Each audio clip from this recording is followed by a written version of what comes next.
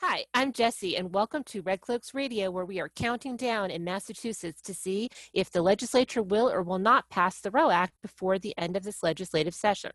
And joining me today are my fantastic co-hosts. Martha from the Boston Red Cloaks. And also, I'm Karen from the Billerica Democratic Town Committee and Boston Red Cloak. I'm happy to introduce Lisa O'Connor, who's the current vice chair of the Billerica Democratic Town Committee, and very excited to present Teresa English, who's running as a Democrat challenging the incumbent for State House Rep in Billerica. Welcome. We are so excited to have you both here today. Good morning. Good morning. Thank you for having us. Today is July 22nd. And it's near the end of the legislative session. It's a very dynamic time there with lots happening. But let's start with you. So what made you decide to run? Like most of us, our world was turned upside down in March. I'm a high school history teacher in Lawrence, and the pandemic has affected my students in dramatic ways. It's affected me on a personal level, and it's affected everyone in a variety of ways that the government could and should be mitigating, right? We don't have to be struggling like we are. We don't have to have lines to go to the food bank so that children can eat. As a government, Massachusetts has a responsibility to its residents, and we are failing a lot of our residents, and it's unacceptable. So I looked around and said, how can I help? What can I do to make a difference? And the thing that I can do to make the biggest difference is to be a representative for Billerica and actually pass legislation and work with other legislators to create a better society than we currently exist in. What subject do you teach in high school? I teach U.S. history. Wow, that is really cool. Okay, so you are walking the walk. I am walking the walk. It's great. I'm excited to tell my students what I'm doing because it'll be yet another living example of how history is all around us all the time. Let's unpack some of what you shared because there's a lot there. Right now, unemployment in America is at 11%. And so you're right, looking at the state, we are not in a great place. Unemployment here has also risen. We're coming near the end of July. People are going to potentially not have the same protections they first had under COVID, unless at the national level they pass more relief legislation. So I'm really interested in what you pointed out in terms of the state. What are some ways that you feel like things could have been done better or we could improve? Because COVID doesn't seem to be going away. No, it's from a scientific perspective, all the evidence shows that this is as a novel virus, we do not have any immunity to it, and it is very virulent. There is no return to normal until we have a vaccine. And when the science and the evidence all point to a specific path, it is irresponsible for the government to be trying to force students back into the classroom when it's not safe. It's the fact that we are allowing evictions to be potentially back on the table in October when we're expecting another wave, and the flu will also be going around. We can't live 1 month at a time. It is not responsible for business owners who count on the government to make those payments. It's our tax dollars are not being dedicated to things that they need to be. We have had enough information now to where we can make a plan for the future, and instead of living a month at a time. There's actually a Facebook meme that has a picture of a woman in 3 different stances, and one says, kids are going back to school full time and she's making an unhappy face. One says kids staying at home, she's making the same unhappy face. And one says hybrid model and she's making the same unhappy face. We're at a place right now where if people can't send their kids to school, it's impacting their ability to work. On the other hand, they don't want to send their kids to school because they don't want to get their kids sick and they don't want to make educators sick. Right. So I'm sure you're hearing and following this wide range of parental points of view. How do you help balance and communicate out, since you yourself are an educator? What are your tips for talking to parents about this difficult balance? It is a difficult balance. Every family has different circumstances that influence their approach to this. And I understand politicians that want to make their constituents happy, but this is not something that can be ignored, and it can't be swept under the rug and everyone just go back to normal. As a mother, I don't want my kids to be subjected to an environment that is not educational, right? The move to open schools seems to be more about the need to get kids out of the house so that we can all work, right? I worked from March to June with my 2 kids at home. I understand how incredibly frustrating and impossible it is to get stuff done when your kids are always running around. However, education requires contact, it requires communication, and it is not possible to be an effective educator behind a mask, 6 feet away from all students, in a very dystopian environment in the classroom. And I teach in Lawrence, so I am really concerned about how remote learning was conducted back in the spring, and I want to see the conversation be less about how do we get kids in the classroom and more about how do we educate students and how do we take care of all of the societal needs that schools have been tasked with. Okay, so I see from your first statement that from all the persons that we have talked to, you're the first one that talks about food banks. So how do you see that COVID has affected different groups? So one of the reasons why food banks, or why the Billerica Community Food Bank is important to me, is because many years ago, I was in a different financial place than I am now, and we relied on the food bank in order to feed our kids. So I understand the personal impact that it has on just to go to someone and ask for help. That is a very difficult thing to do, and I love the humanity that is part of the Billerica Community Pantry. There's no shame involved, and that's something that I dealt with when I had to seek out help. The Billerica Food Pantry is providing foods for many more residents in Billerica than at any other time. The lines have gotten longer, the requests have increased.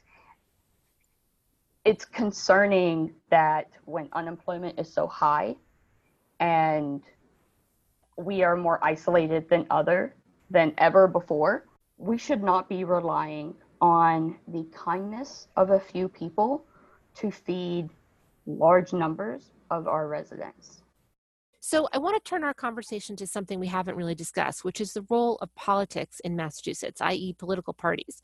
So for example, you're running as a Democrat and you're running in a place that has had a stronghold from a Republican incumbent for quite a while. So I'd like to turn over to Lisa and know from your town committee's point of view, what's it like over there thinking about having Teresa running? We're really excited to have Teresa as a candidate running. She has all the drive and she wants to run for all the right reasons. It's always been something she wanted to do. It's been tough in a red town. This town is, I think, pretty sure either voted for Trump or very narrowly, barely did it. And we've had a tough time running against Mark. He's been a long time incumbent.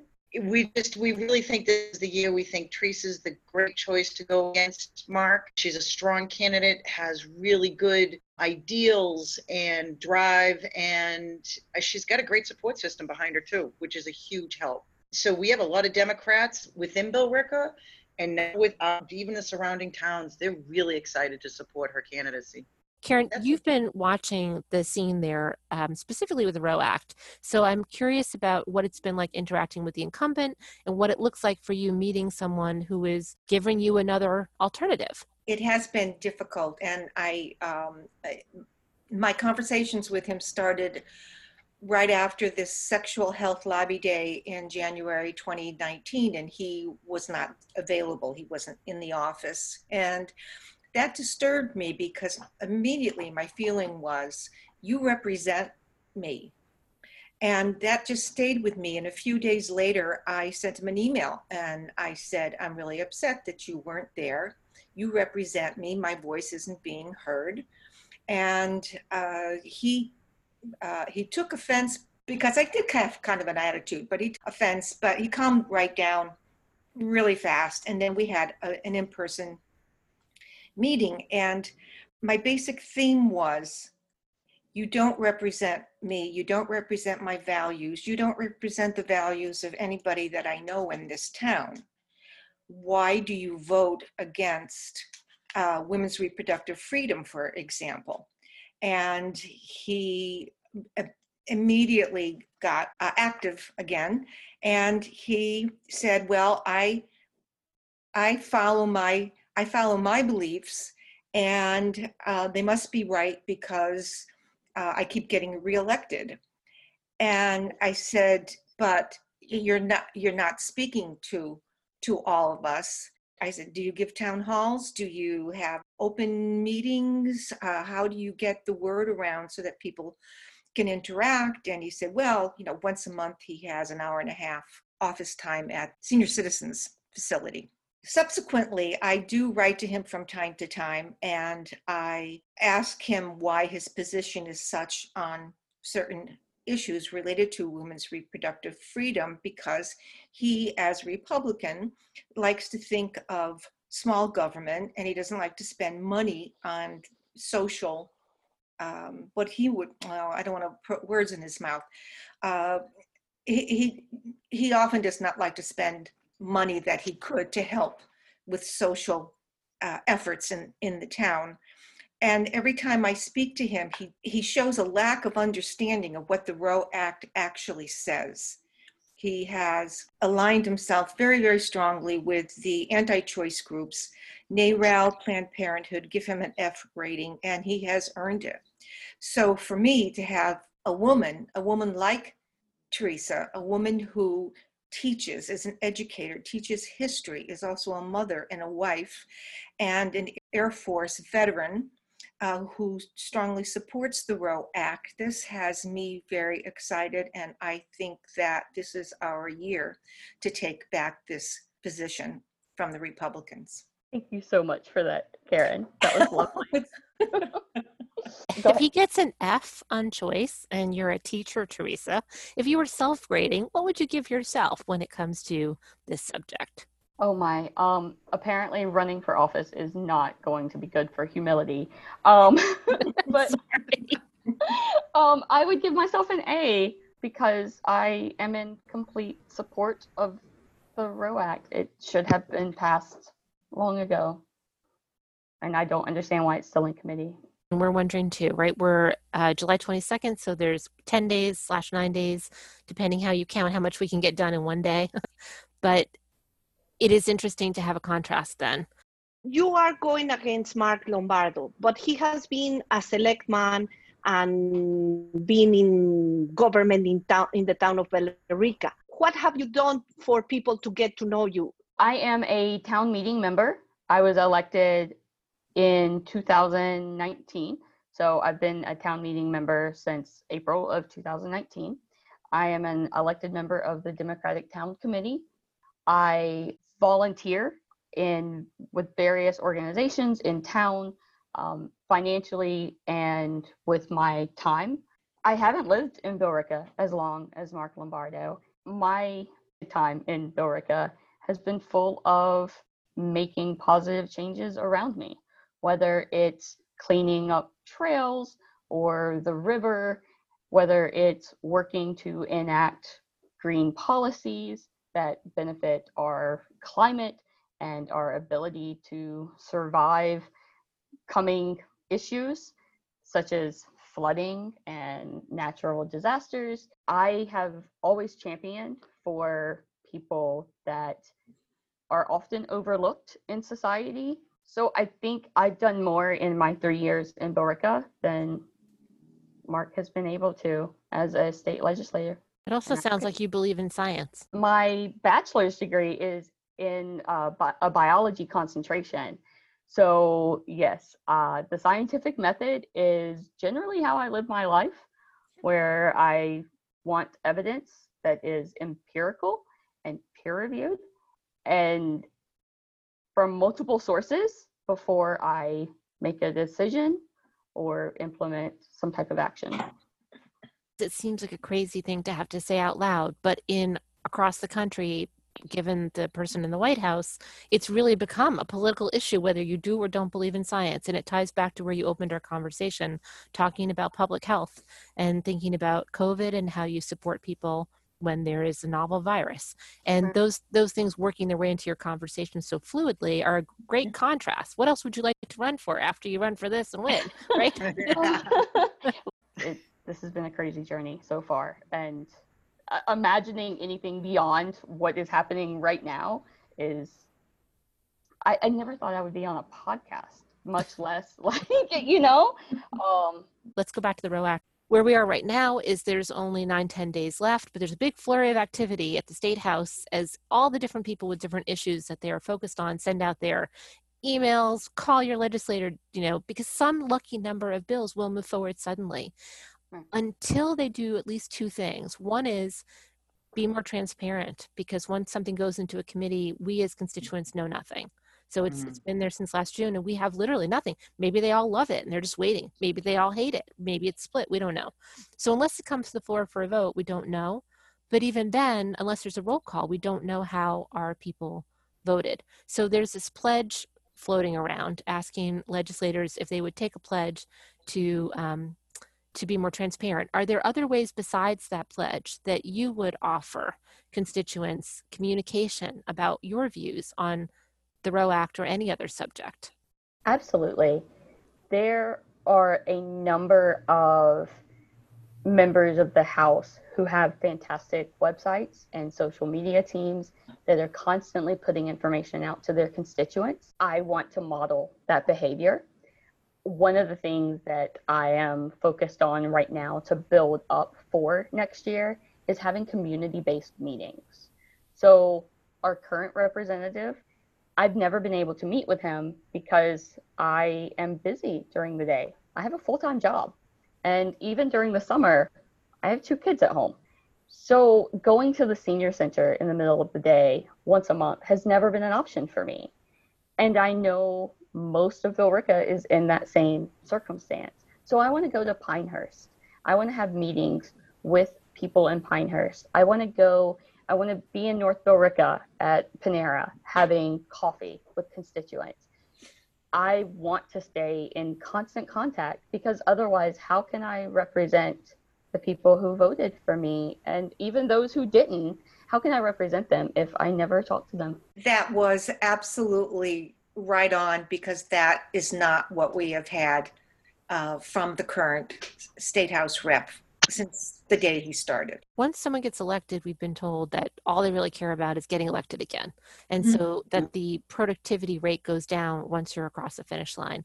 What do you feel like, from your perspective, if you're elected, how will you feel about that? One of the things I think is important to be an effective leader is to surround yourself with good people and to have a good staff. My time will not be spent on Twitter picking fights with others. It will be writing legislation and working with people from all areas of Massachusetts to put in policies that are beneficial to all of us. And if I don't win the next election, well, guess what? I'll go back to being a history teacher. That's my passion. That's my first love, is teaching high schoolers how to be more empowered. So if I don't win an election, okay, but I want to. I want to be in there as long as possible and to do as much good. So if you win the election, would you have to give up teaching?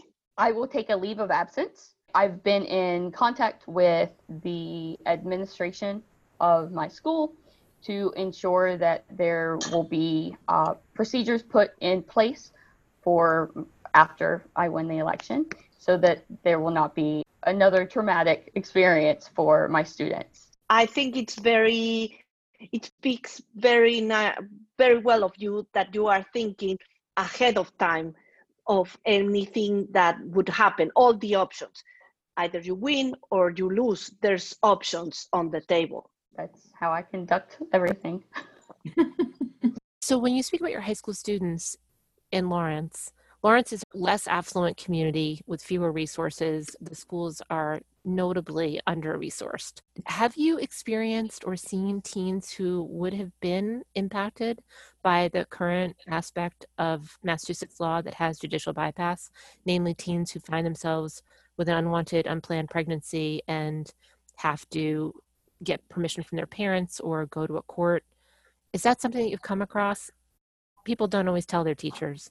I have developed good relationships with a number of students where they view me as a trusted adult. So I've had conversations with students at the high school about pregnancy scares or how to tell their parents that they're pregnant. I've had multiple students who were pregnant and unsure about how to go forward. It is heartbreaking to see a child, because they are still children at 15 or 16, who do not have trusted adults in their life.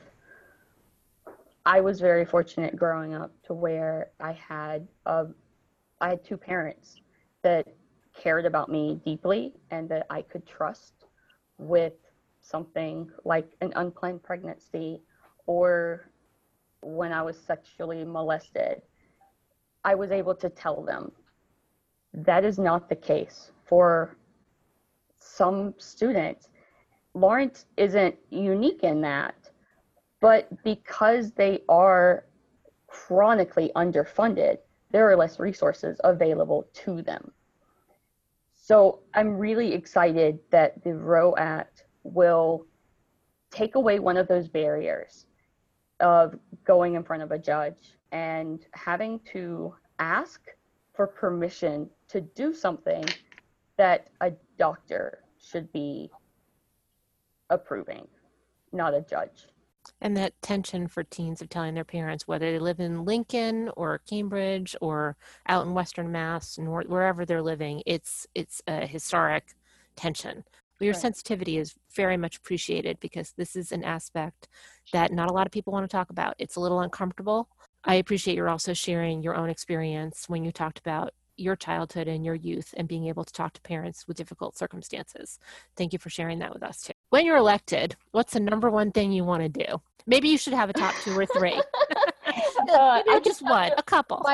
My top 3 priorities are education reform, transparency and accountability, and racial and social justice.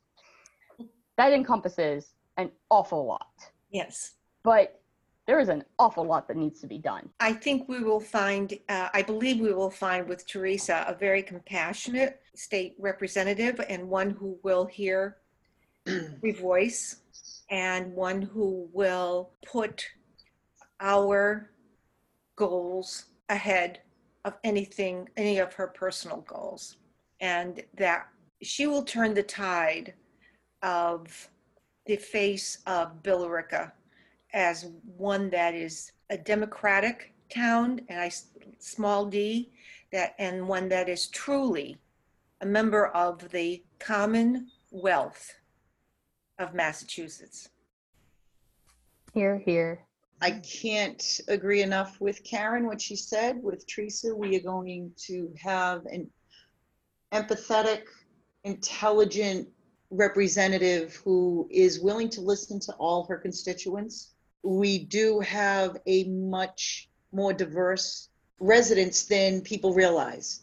And I think Teresa will be able to acknowledge and respect and listen to all of them and bring their voices to the State House. So glad that you spent this time with us. Thank you, everyone. Thanks. Thank you Thank so you much for being having here. us.